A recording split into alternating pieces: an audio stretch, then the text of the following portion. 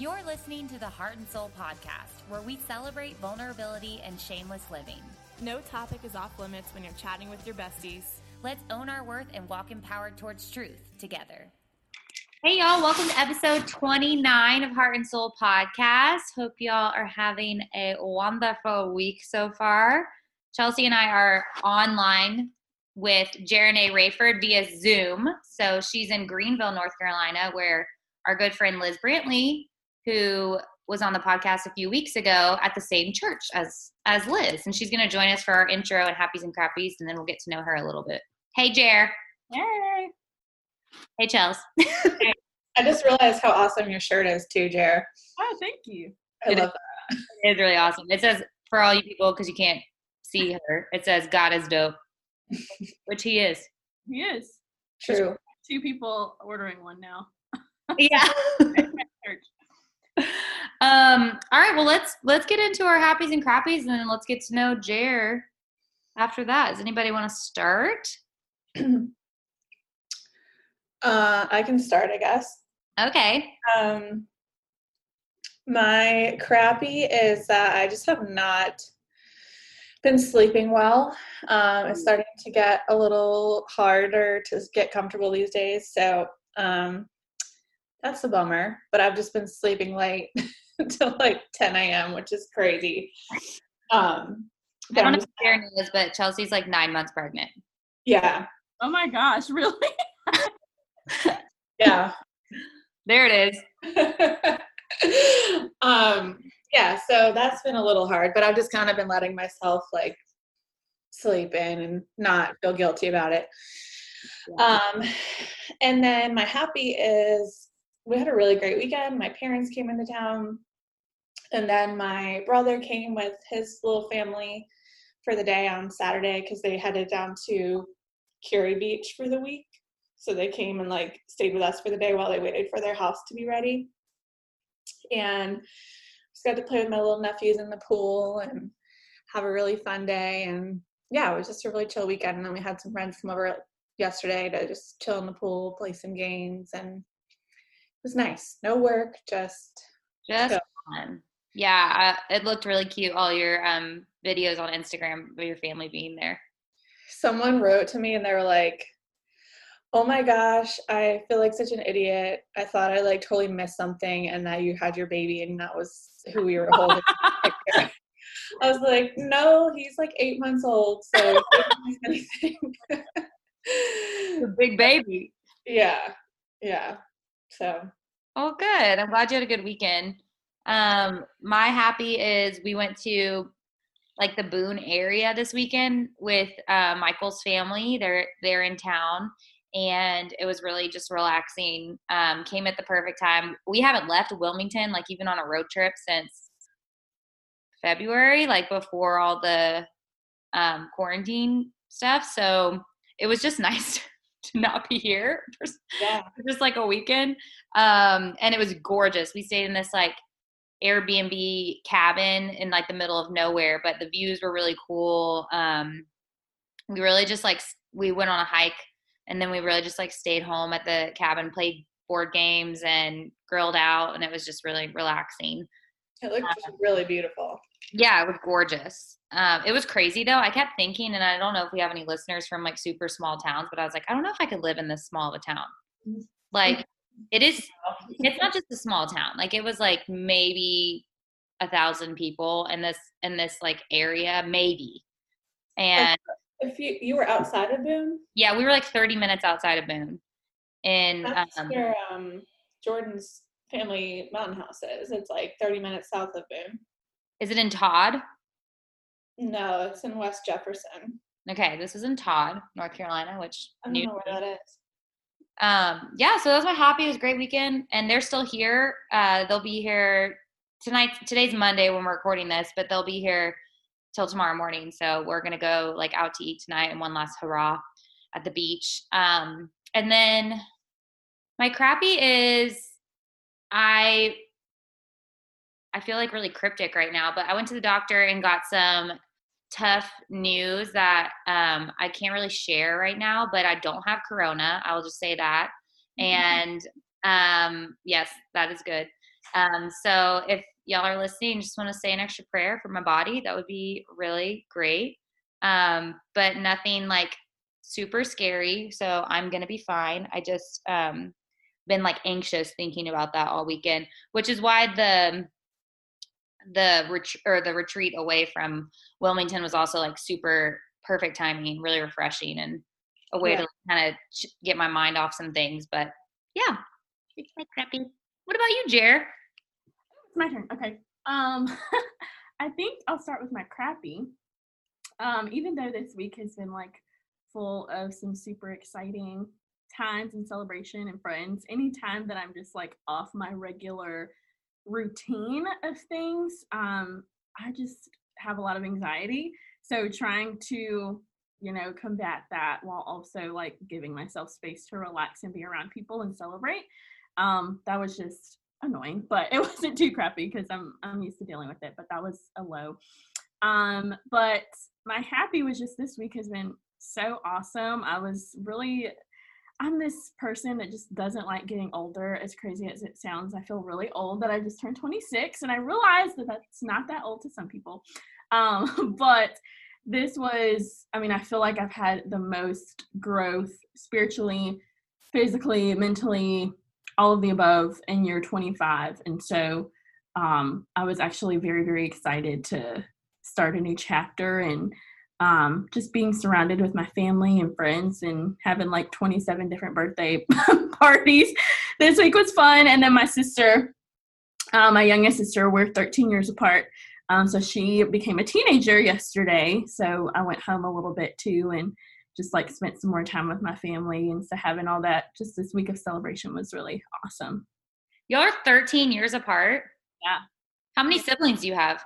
I have 6 total. No, I'm the oldest of 6. So from my mom's marriage, there's 3 more girls. And then my dad has a boy and a girl. So yeah. 1 boy, 5 girls. Yeah. Wow. I always tell my mom that like because she had me when she was 22. So I had a young mom because when I was in kindergarten, like she was 27.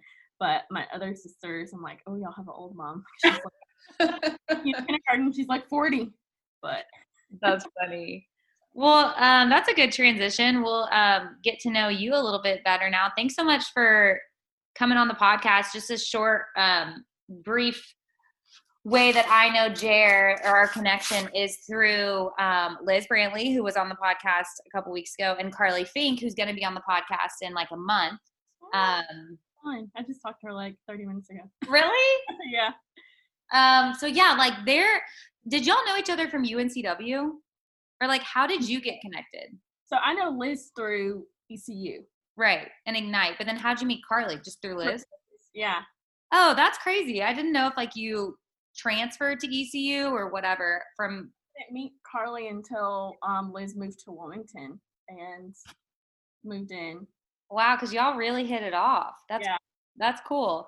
Well, yeah, so she's super connected with Ignite Church, which we'll get into, where Liz works, and she also works there part-time. But before we get started, I kind of just want you to give an overview of, like, who you are, maybe things that you do in your day-to-day life, and maybe where you're from, just so our listeners can kind of get an idea of who you are before we get into the meat. Of course. So I am from Fayetteville, North Carolina, which a lot of people know because of J. Cole. But grew up there, born and raised there, literally have the biggest of biggest families. And it's funny because I get the question all the time, does everybody in your family sing? Because that's like one of the first things that people know about me is that I love music and I love singing. And everyone, like, generations down, cousins, second cousins, third cousins, like I just come from a family of singers and musicians. So that was something that I have been surrounded by my entire life. And so, grew up really pouring myself into that in many different ways through church, always sang in church. My family actually in the 80s recorded gospel albums They were like they won this big contest that McDonald's used to put on in the 80s, this gospel contest, and they won and got like a record contract and all these things. So singing in church and just being a worshiper in that way is in my blood, on both sides, on my mom and dad's side. So did that a ton through middle and high school, and always had that passion just for a lot of different genres. Like I think like the first talent show that I ever sang in, I sang Jesus Take the Wheel by Carrie Underwood, and she was my favorite singer Yes. growing up. And so I loved her music. I loved, oldies. I loved theater. There was just really nothing that I just poured myself so much into that. That was my outlet growing up. And so I decided in high school, for the longest time, I wanted to study political science for whatever reason. Don't ask me why, because I don't know. And, I think I was just running away from wanting to study music, just because, I don't know, the stigma of like, starving artists and, you not necessarily being able to have a real income and just like really be successful as a singer. Mm-hmm. And so I went to ECU, go Pirates, studied music education, and I Wrigley is amening your. Yeah, we're getting a UPS package right now. Loving it. She had to say her part. Sorry about that. It's funny because I went to ECU wanting to study vocal performance, and I didn't necessarily know what I was going to do with that. And I was kind of steered in the direction to do music education, because if performing didn't work out, I could just be a teacher. Mm-hmm. So I studied education, not necessarily wanting to go into education, but when I graduated, that was kind of the easiest route to go. And so I taught for 3 years, but all the while I was leading worship here in Greenville from when I was 18 at Ignite, and graduated and really stayed in the area because of my ties to the church and wanting to stay in this area and the family that I kind of built here. But yeah, I did that for 3 years, and I'm not sure if you want me to like how much you want to go into. That's awesome. I'm gonna pause you real quick because I want like our listeners to know like just how phenomenally gifted you are at singing. I've only heard you live, I think, once when I went to Ignite with Liz. Mm-hmm. And then Liz will send me like YouTube videos or whatever clips from Ignite. And one time, I'll never forget it. I was going through a breakup. This was like, before Michael, so four years ago at least. And she sent me you singing. I'm pretty sure you were singing Pieces mm-hmm. by Amanda. Is it Amanda Cook who sings that? Mm-hmm. Yeah. And I lost it in like the best way. It was like healing for me to hear your voice tell me how worthy I am, especially after a breakup where you feel like you're not, like you feel kind of rejected. So I just want to encourage you and let you know, like, even me who's only heard you live once and via video a couple of times, like you're anointed and you have like, such a gift for music, and your voice like really does rock people where they're at. So we'll have to like post a clip or something of you singing so our listeners can hear it, but it's phenomenal. Thank you so much. I actually remember, I feel like you told me a little bit about that in Wilmington for a Galentine's. It was Galentine's, yeah. We did like a dinner together, and it just like it was like all the timing, Valentine's Day, breakup, your voice, that song. I was like, okay, so we'll get into now a little bit about what you're doing now. I know you stayed in Greenville and you are pursuing music via the church that you were involved with in college, which is Ignite. So can you tell us a little bit about your role at Ignite and kind of what your life looks like there now as a employee instead of a student?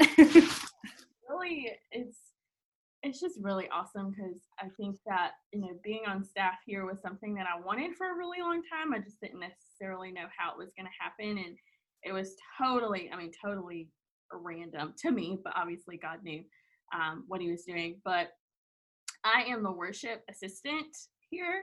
So I basically assist the worship pastor with rehearsals and scheduling songs and our set list, and really just developing a strong culture of worship here at our church and helping lead spiritually the people on our team.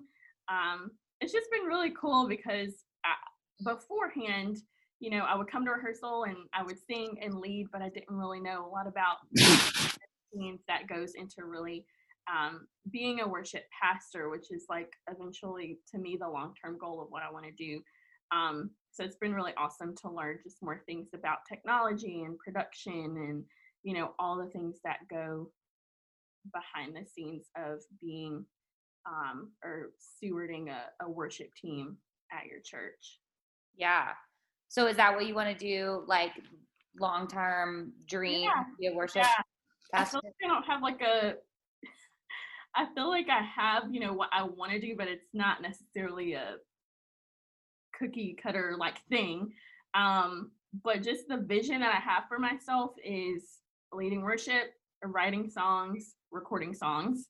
I'm not sure in what capacity that's going to happen or what exactly that will look like, whether that is, doing things on my own independently, or I've also gotten the opportunity to do like master classes and traveling things and helping different churches grow their programs. I don't know if it's going to look like that. I don't know if it's going to look like me being worship pastor at a church, but as long as I'm doing those three things, then that's like the goal. So do you write your own music? I do. It's funny because I'm not like super confident in that. I'm growing into that for sure. But one of the songs that we actually sing a lot at church is one of my original songs called You Alone. And it's really awesome getting to be a part of what's happening at my church right now, because I feel like, we weren't really writing our own songs a lot. We were kind of, but not really. It was, very sporadic and far and few in between. But just recently, I think probably in the past like 6 or 7 months, we started after worship team practice, just bringing some original things that God was giving to us. And I'm probably going to say the wrong number, but at this point, we probably have like 7. Like we're building to be able to record things and have started that. So I've been writing some, our worship pastor has been writing, some other people on our team have been writing songs. So it's really just all happened in the past year or so. But I think the song You Alone, my friend Nia won Miss America last year, and I was driving to her homecoming in Winston-Salem. And my current car does not have radio, so I get very creative in things that I do on long trips. And so I was just singing this melody, and I was like, oh, I kind of like that. And I recorded it on my phone. And it was almost exactly a year later when we started having these, worship songwriting sessions. And my worship pastor, Chris, was like, yeah, just bring whatever you got. And I was like, I don't write songs, but I'll just come and like see what you guys do, and maybe it can help me. And I went through my voice notes and I found, me singing this random melody in the car. And so I bought that, and it actually like perfectly matched up with music that one of our musicians had written, but he had no lyrics. And I had lyrics, but no, music. And so we combined the two, and it like fit perfectly. And that's how I kind of like got my first full song. Wow. That's so cool that you had the words and he had the music, and it all came together. Yeah. It's like reminds me of Taylor Swift. Elevation. Oh yeah, like Elevation, where they record their own, music. Like they're known for their original songs, and that must be like the coolest feeling ever, hearing a congregation sing your words. It's really cool. Yeah, that gives me chills. Yeah, it's amazing. But it's all the Lord, not me, because it's like when I actually try to put a pen to paper, sometimes it's like blank, but then, I feel like that would be a lot of pressure of like, I'm going to write a song. And then it's kind of like when to start an essay, like if you're in school, like starting it is the hardest part. And then once you get the flow or get some inspiration, but like writing music is so much more intimate and personal that you're like, I don't know if I'm one of. I'm gonna. It is. It really is. But every time I like try to sit down and write one, it doesn't work like that for me. It does for some people, and I feel like it might get like that as I become more seasoned in songwriting. But for the most part, it's just like me in prayer or me, doing whatever and Yeah. and going with it. Well, you kind of mentioned Miss America, so let's transition to your involvement in beauty pageants because you've been competing for years now, right? Mm-hmm. So tell us a little bit about your journey with beauty pageants, and we'll get into the weeds of that for a little bit. Okay. So I competed for the very first time, like in a pageant in general, and I get this question a lot just because of how well I was able to do this past year at Miss North Carolina. Like, have you been doing pageants like since you were like 3 or 4 or whatever? And actually my mom hated pageants. Like she hated the idea of it. Like she just did not like it. And I begged her to do my school pageant. And so it was like the only reason she let me do that is because it was, tied to school. And I did that and I won like for my class at the time. And so I think I kind of got bit by the pageant bug. I just liked, being on stage in whatever capacity it was. I just really loved it. And so, so I did that. I think that was when I was 15 and I did a couple of pageants here and there after that, but I wasn't really successful at it.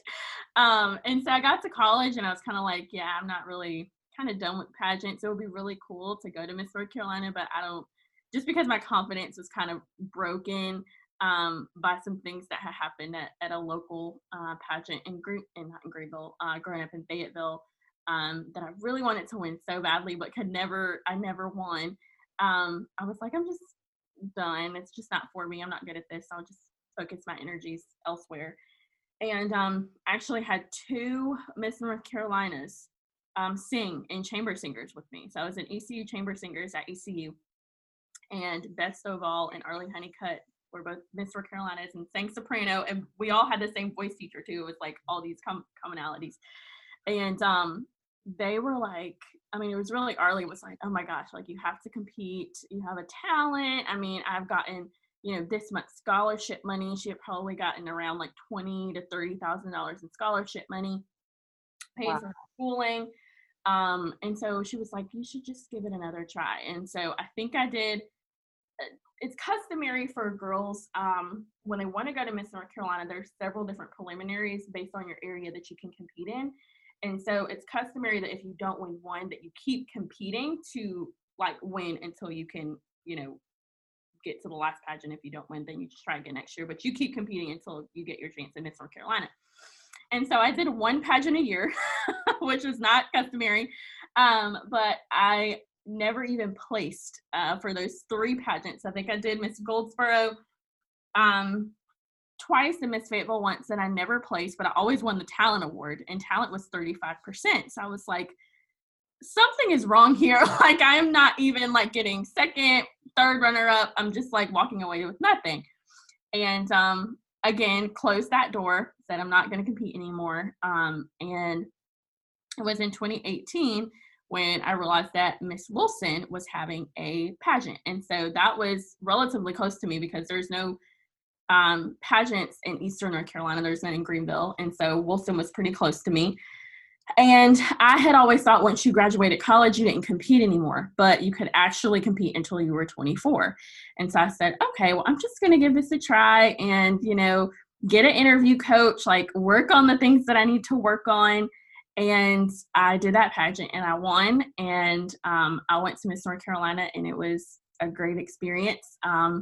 And I did not place. I did walk away, I think, with about $3,000 in scholarships because of my preliminary talent award.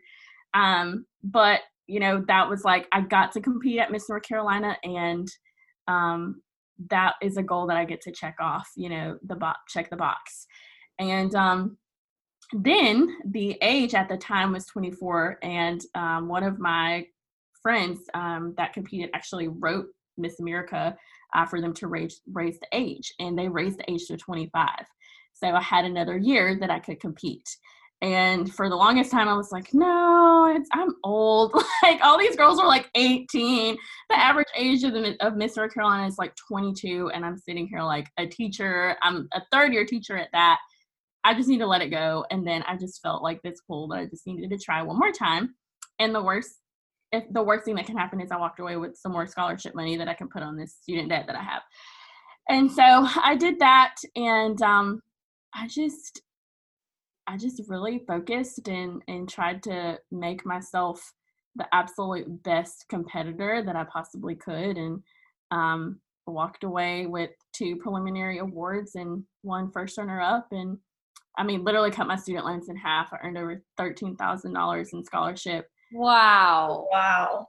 Yeah, it's crazy to think about now. But it really was like an incredible journey for sure.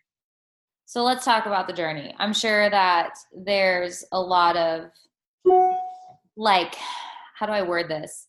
Confidence crushers and confidence boosters in the beauty pageant world.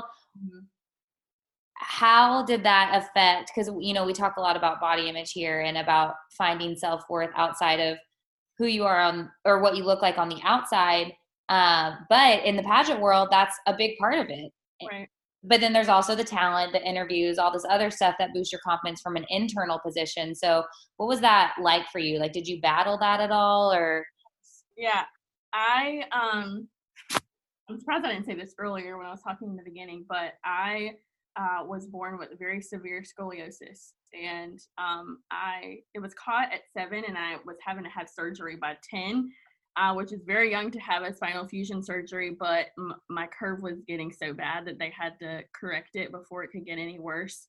Wow. And so because of that, my just body shape is not, you know, the quote unquote ideal body shape for pageants. And the first year that I competed, there was swimsuit competition.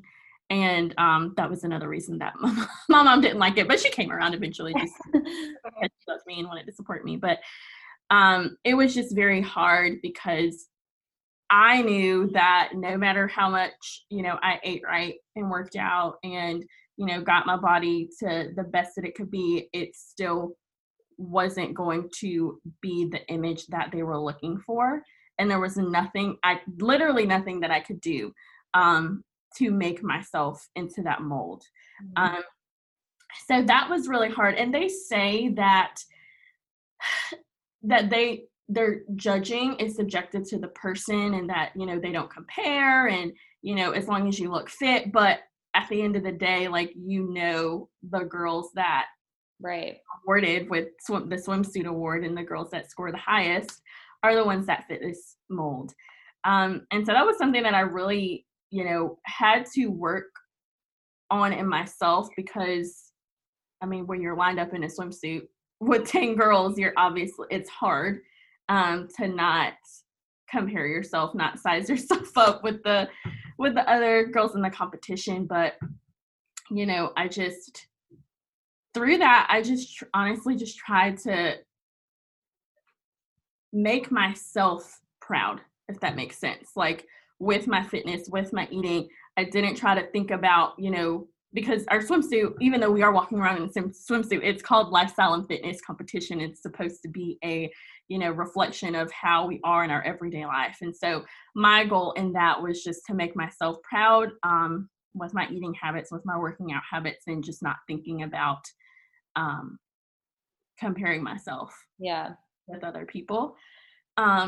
But that all changed the second time that I competed because Miss America went in a totally different direction that year that they raised the age to 25.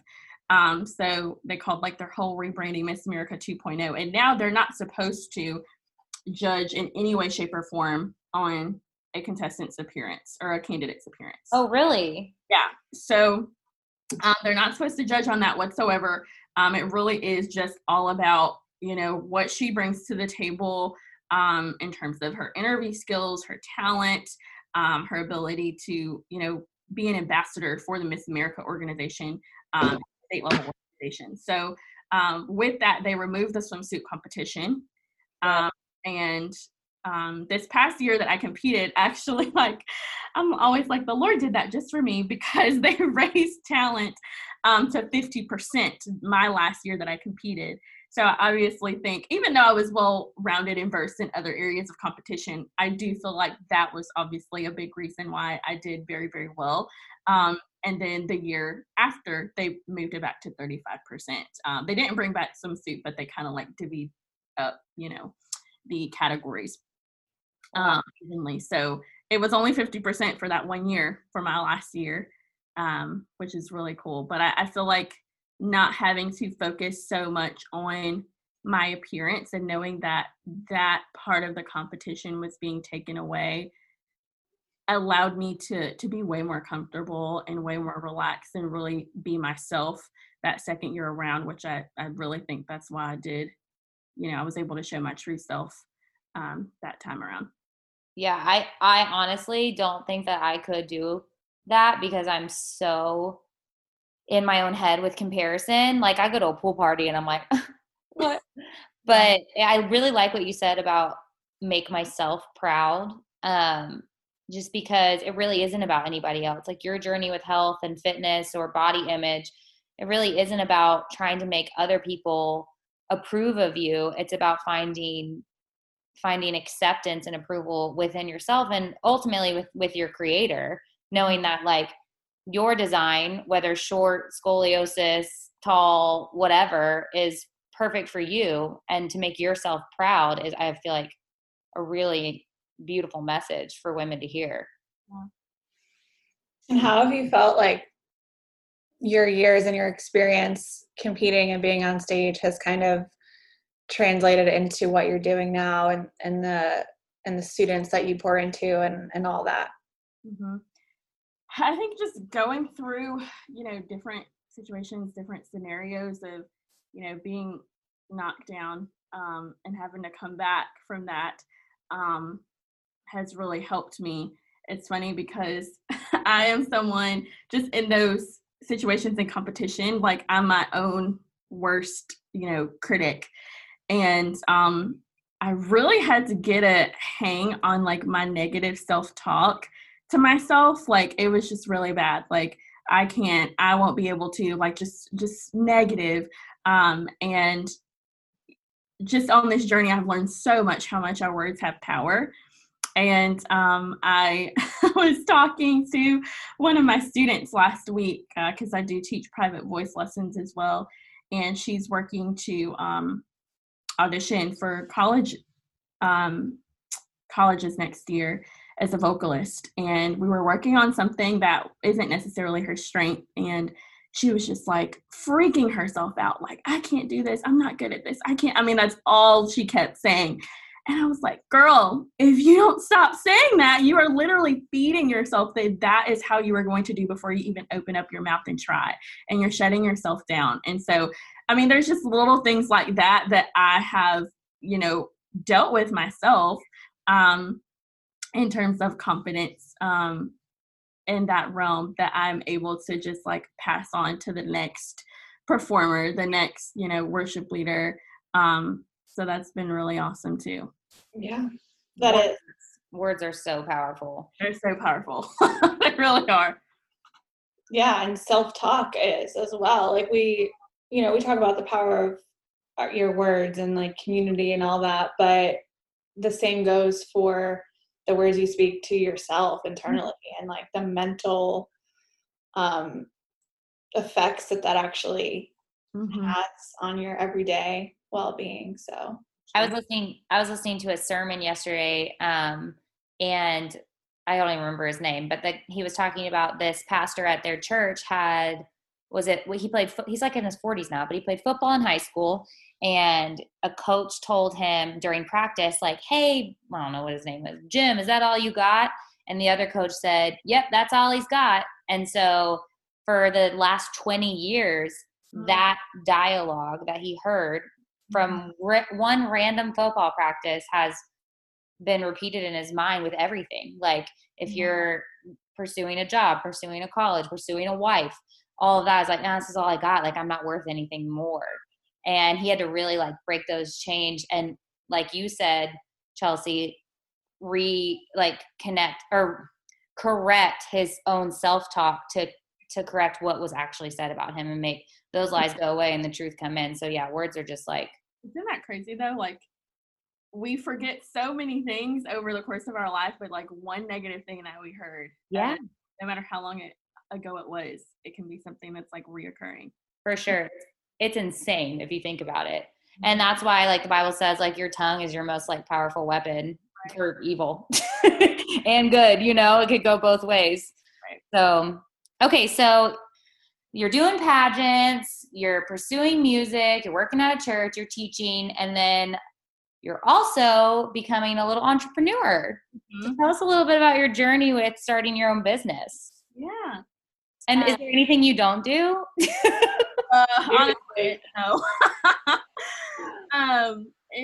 It's really, I mean, gosh, like just even sitting here talking about this year is like crazy that all these things have happened. But so I started Mary Kay, I think it was 4 years ago.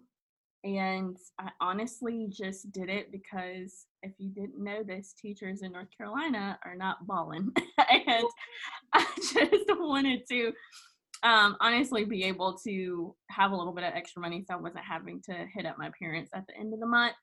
And I was like, this seems cool, like makeup and skincare, like that seems nice. And so I started with it, and I was pretty good at it. I built a good customer base relatively quickly, and I think I liked the fact that it was something that I could do for myself. That was like it didn't take a whole lot of like mental exertion. Whereas me going to school and playing piano all day and singing and being a high school teacher has its own set of craziness. It was just something that I could do to just take my mind off of those things. And so I worked it just on the side for 4 years. And one of the most awesome things to me about it is just the community that you develop within this business. And I had women in my close circle who I looked at, and one of the things that we always say in Mary Kay is like, never take advice from someone you don't want to trade places with. And so I was seeing all these women in my life who were, had flexible schedules, were going places when they wanted to go. And I just like desperately craved, it wasn't even necessarily like to make a whole lot of money or to drive a car or anything like that. All of my time and energy was going into teaching, because I was teaching chorus and orchestra, which is normally 2 people's job in one job. And I just wanted time. And so I got to the end of that 3rd year. It was after Miss North Carolina. And I was like, I really just got first runner up. Like, what? Like last year I didn't place, but I got some awards, which is, very awesome. It was an honor to compete on the stage in general. But I just really worked hard and I got first runner up. Like, I'm wondering if I can, take that same level of confidence and go up the career path in Mary Kay, follow kind of like what my mentors and the women that I was looking up to at that time. If I could, do this to replace my teaching income, would I have more time to do what I want to do, to write the songs, to be able to pour more into ministry, to potentially, go to church and be an intern. The possibilities in my mind, I just like could not stop thinking about it. And when I first started teaching, I was like, I'm not teaching for more than a year. 2 years came, not teaching for more than 2 years. And I was at the end of my 3rd year and I was like, am I going to keep saying this, or am I going to do something about it? So I made the decision to quit my job before I had even replaced my income, did not have a lot of money saved in the bank. I was just like, I'm just going to do this. Like, I'm just doing it. It's now or never. And so I told my parents, and my mom, she kind of freaked out a little bit. But I know it was from a place of, just wanting me to be okay. And then my dad's whole side of the family is like very much like entrepreneurial. And so he was like, as long as you have a plan. And so my plan was Mary Kay. I was going to open up my own voice studio, to like have private voice students. And I was going to, do pageant coaching as well, like talent consulting. And I started that in July. And fast forward 6 months, I was a Mary Kay sales director, which is the top 2% of the company, and just earned my first car this past June. Yeah. You're getting a radio? Yes, and air conditioning. Right now I do have AC. I just can't use it at stoplights. I got to gas it a little bit. So I'm so excited about that. I'll be getting my car in a couple months. But, I mean, there were obviously some challenges along the way. Most definitely. I will not dispute that this has been the hardest year of my life, not only in the business realm, but personally it has. And but it has been the one of the most growth, for sure, in all areas. So, yeah. I think that's really, well, one, awesome, but also important for people to hear, especially listeners who we have a lot of listeners who have these big dreams of wanting to start their own business or find a career that gives them that time and balance in life and that they're actually passionate about. And I think that two things. One, we hear from a lot of guests, you just got to go for it. So that whole, I'll just teach this year and then this year, but then finally you quitting was what propelled you to actually put in the true grit and hustle to get to that, whatever level you just said, highest, I don't know, second highest. But then also having a plan, so there's two things. There's there's taking that faith step of I trust you, God, with this next journey, but also I'm going to use the resources you've given me and the brain you've given me to come up with a plan so that I don't treat this dilly-dally, like it's just no big deal, because this is a big deal and I want to steward it well. So I like that you kind of mixed in both. Yeah, I was going to say it's awesome because we always say you don't have to have it all figured out, but at some point something's got to give where, you might not have all the money saved up in the bank, or you might not have a very, very clear picture of what every day is going to look like, or this security blanket type of situation, because a lot of times it's just not realistic when you were juggling all that other stuff on your plate. There just physically wasn't the space or the capacity for you to get to that point. Right. Otherwise, you might have been doing that another 5 years. Who knows how long it would take. So sometimes it's just stepping out and actually physically creating that space for you to be able to have the energy and the time and the excitement to put everything into what, ultimately got you to where you are now. So that's really awesome. You're the prime example for that. Yeah, it was totally do or die. I was if I'm not going to do it right now, I never am. So if I crash and burn, if everything goes downhill, I have my teaching license. I can always, always, always be a teacher. But right. And you also know, I tried. Sometimes the what ifs are harder than the trying and failing. It's what if I had done that? You never know until you try. So yep. I think that's awesome. I'm really proud of you. I read your post, and immediately after reading that post about quitting my job and getting to this level and all this, I was I don't know how I haven't thought of this before, but Jared needs to be a guest on this podcast. And I Facebook messaged, I was I don't even think I have your number, but will you be a guest? You're awesome. Thank you.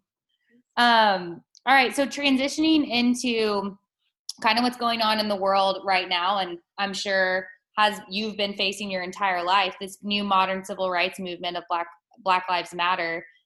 You're Black, obviously. How has this movement, how's it stirred up your soul, and also what has it taught you or impressed on you to do moving forward or educate moving forward? Just kind of share your experience with it and however you want to encourage people in that. Yeah. Well, I honestly, I'm a type of person, I feel I'm a suppressor of things.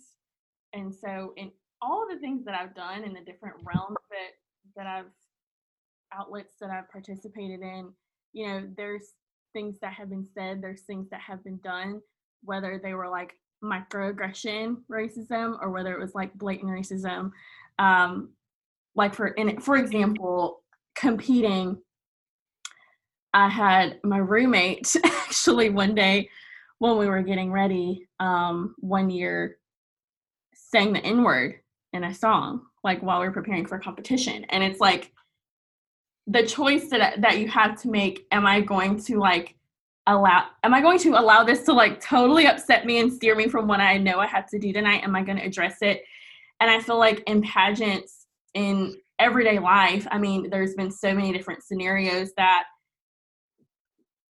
most of the time, if it's something that's blatant, I will speak up, but I do feel like there's a lot of things that, you know, has happened to me or people have said to me or done that I've kind of just like let slide by and, you know, not spoken up, not said anything, and more like distance myself from that situation instead of taking that time to advocate for myself and to stand up for myself and to, you know, let somebody know that that's not okay.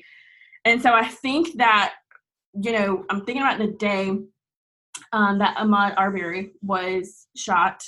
I probably went into like, it was like a 2-week period of just like the heaviest mourning. Like it was just, I could not think about anything else. Even talking about it right now is like kind of making me emotional, but I could not think about anything else. I could not, like, I was barely eating. I was like weeping all the time. It just like sprung up kind of all of these different situations. I could see myself, you know, at 11 years old, somebody saying this to me, in college, this happening to me, literally in a pageant scenario. One of the executive directors of my committee asked me when I wore my natural hair at an appearance if I was going to comb my hair for my appearance. So it's like so many things, all of these things were like coming up at one time, and it was just so much to deal with. But I was lucky enough in that sense to have friends that were, you know, it's kind of like this wildfire of people who necessarily didn't speak up before, say anything before, were now like coming alive in that sense. So I really feel like for me, it's been somewhat of an awakening, because I've been able to have, I mean, tough conversations with people, even ones that I've been like crying through the whole time because it's so new for me.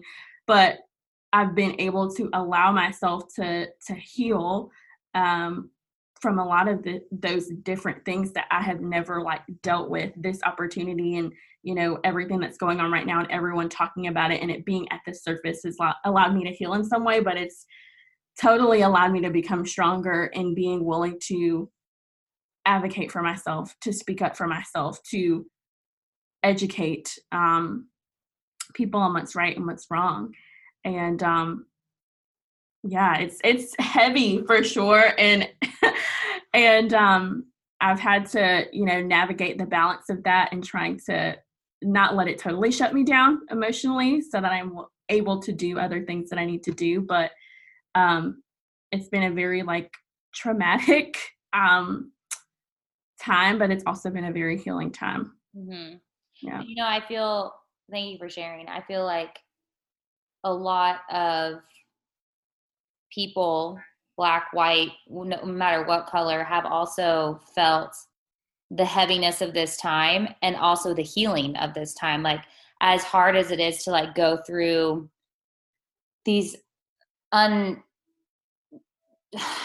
horrific deaths and things happening in our society, it is really also silver lining important for us to learn these things and finally get to a breaking point of like, it is time to break these chains and to really like understand the ignorance as a white person that I've been living in, or learning how as a Black person what you've experienced, you know, these like little things that I didn't experience. So I think that healing is going to be a long road and it's going to be gritty.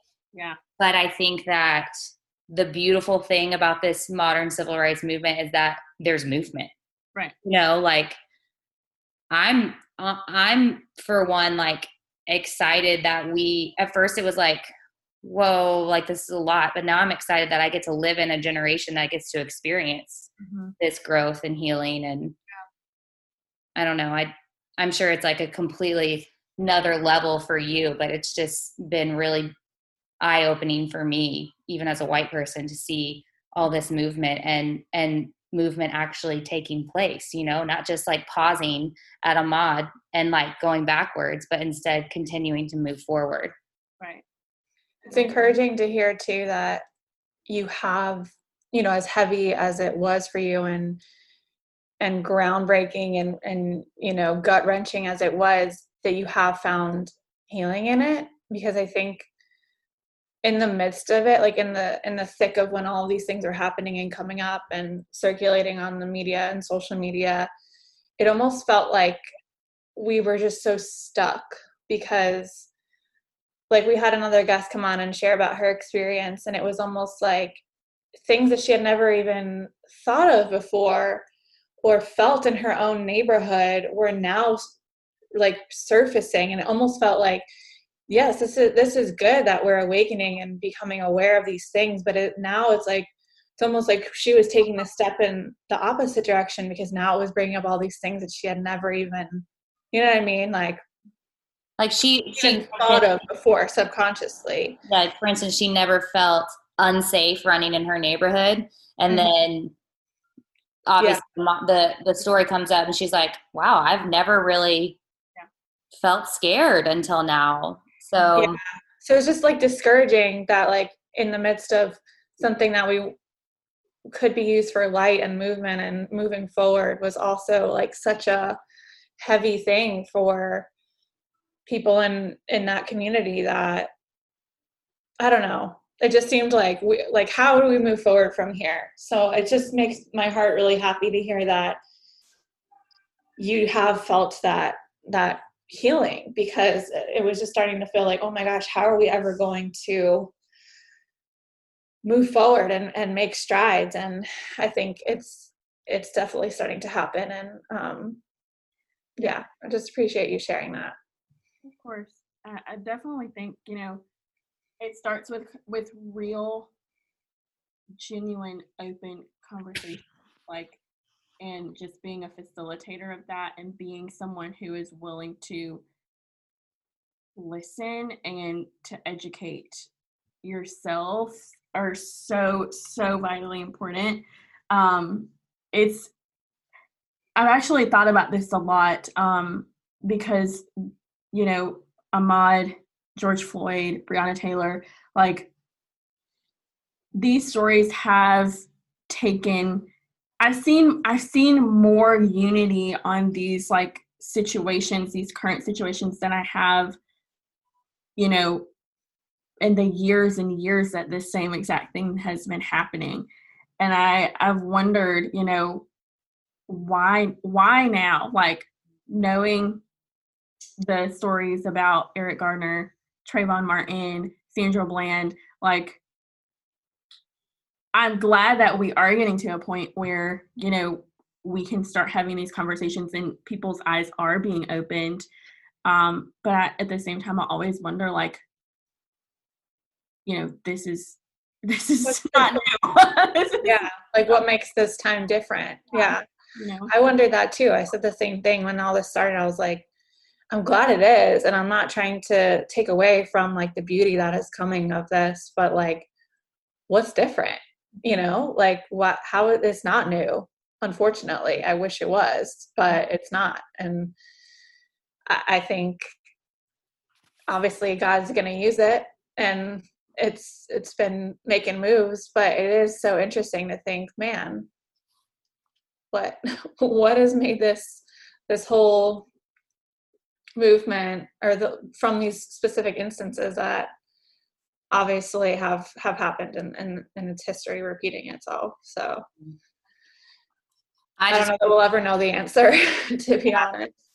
I just hope that history doesn't continue and we can like Yeah. for future generations see like a better tomorrow for our children and for us, like I just believe, and we've said this on the podcast before, that like God is so for everyone, and I just wish that everyone could just see everyone through God's eyes, because then we would have this level of like love that we're supposed to see people through, and that we just have so many blinders up because of hate, and it's just like it pisses me off. Like, why can't you just like see someone through God's eyes? And I yearn for the day when like we can just all love each other like God loves his children. Like Jesus didn't show partiality. In fact, he like ran towards the marginalized, and it like boils my blood in like a good way for change, but just like it's boiling, One of my friends like has gotten me just declaring this. We've talked about the power of words, but just saying that like racism will end in my lifetime. Like I will see the end of racism in my lifetime. And it's just been something that I've just like been meditating on and speaking aloud, because I do feel like, this is an awakening in the church and our country, and hearts, everywhere. So, and I truly believe that too. Like I've been trying to speak that out too. Like even just towards any inequality, like it will end in our lifetime. Like we have the power to change it if we just choose to act and move in love. Like we really have more power than we think we have. Mm-hmm. So thanks for sharing. I know that it's heavy and it's hard, but just hearing from a Black woman about your experience, I know that it will speak to so many of our listeners. So I'm really thankful for that. Yeah. What else? Is there anything else you want to share with us before we get into our fun 4 questions that we ask every guest? Well, I just want to say thank you for inviting me on here, because I do listen to y'all's podcast sometimes, and when you ask me, I felt really famous. So, well, you are going to be famous one day. You are now. Yeah. This is benefiting us because we can say one day that you were on our podcast once you like, you're at the Grammys. Like a recurring guest in the future. Yeah. Yes, you could be our co-host. I love it. I'll have to like actually like, I feel like I would be lying because I don't work out or eat right, so I would have to do that first. You know what? I haven't been lately either. I don't remember the last time I worked out, to be honest with you. So the Corona Couch podcast. Yeah, good. We'll change the vibe. We'll change the category. We'll no longer be in health and wellness. Well, we have 4 questions that we ask every single guest, so we're going to ask you today. Weird. First question is, what is something that you're currently obsessed with or binging right now? Oh, okay. Well, I'm going to say, this sounds so basic, but Hamilton. Okay, but hear me out. Hamilton's big. I watch Hamilton. I don't like liking things that everybody else likes. It's a weird thing that I have. So when it first came out and I watched it on Disney Plus, my first reaction, I was not that impressed, okay? But I think it's because I was having a really stressful day when I watched it, and it just like, once I actually sat down to watch it, I was already annoyed. But I watched it and I was like, this did not live up to the hype at all for me. And then I started listening to the soundtrack, and it's all I've listened to for like the past 5 days straight, and I'm annoying everyone in my life at this point. Well, I had the same thought because I love musical theater and I love like live shows. So I was like, is this going to be like the same vibe as like when you see a show live? Because that's like that's on my list of shows I want to see. Yeah. Have you watched it? I haven't watched it yet because of that reason. Because I'm like, it's not live. I have to ask too. I know this is not even remotely close to what but this was brought up because I was thinking about Netflix and binging. Do you watch this? Being in the pageant world, did you get into the show Insatiable? I have no idea what that is. Okay. Have you watched it, Catherine? No, I've never heard of it. It's with Debbie Ryan. She was like an old Disney Channel star. Yeah.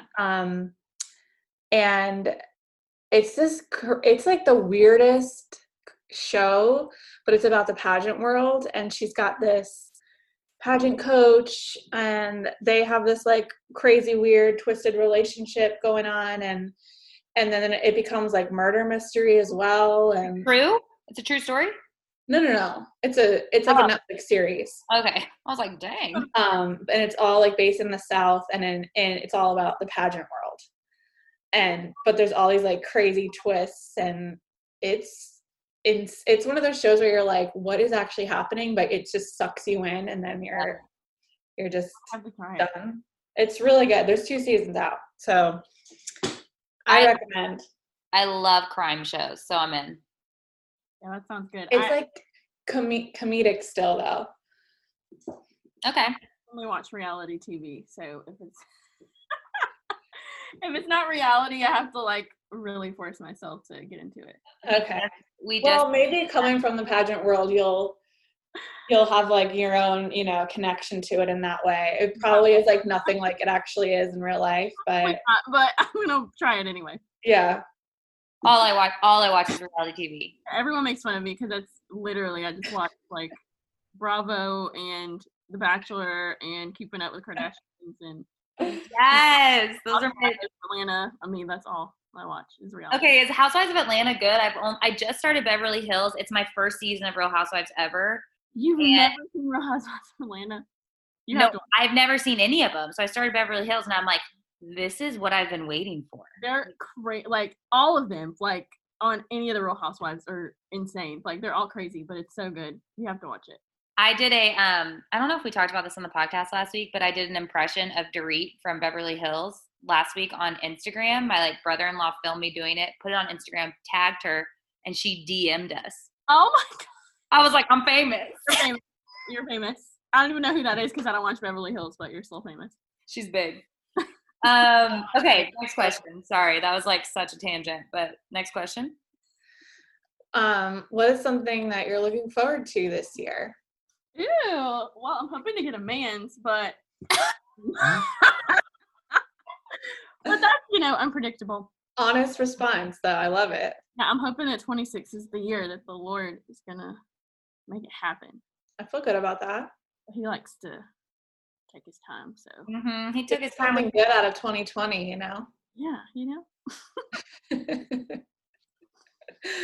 Oh, I love it. Okay, our next question is, what is something that you love about yourself? Ooh. I definitely think my resilience for sure.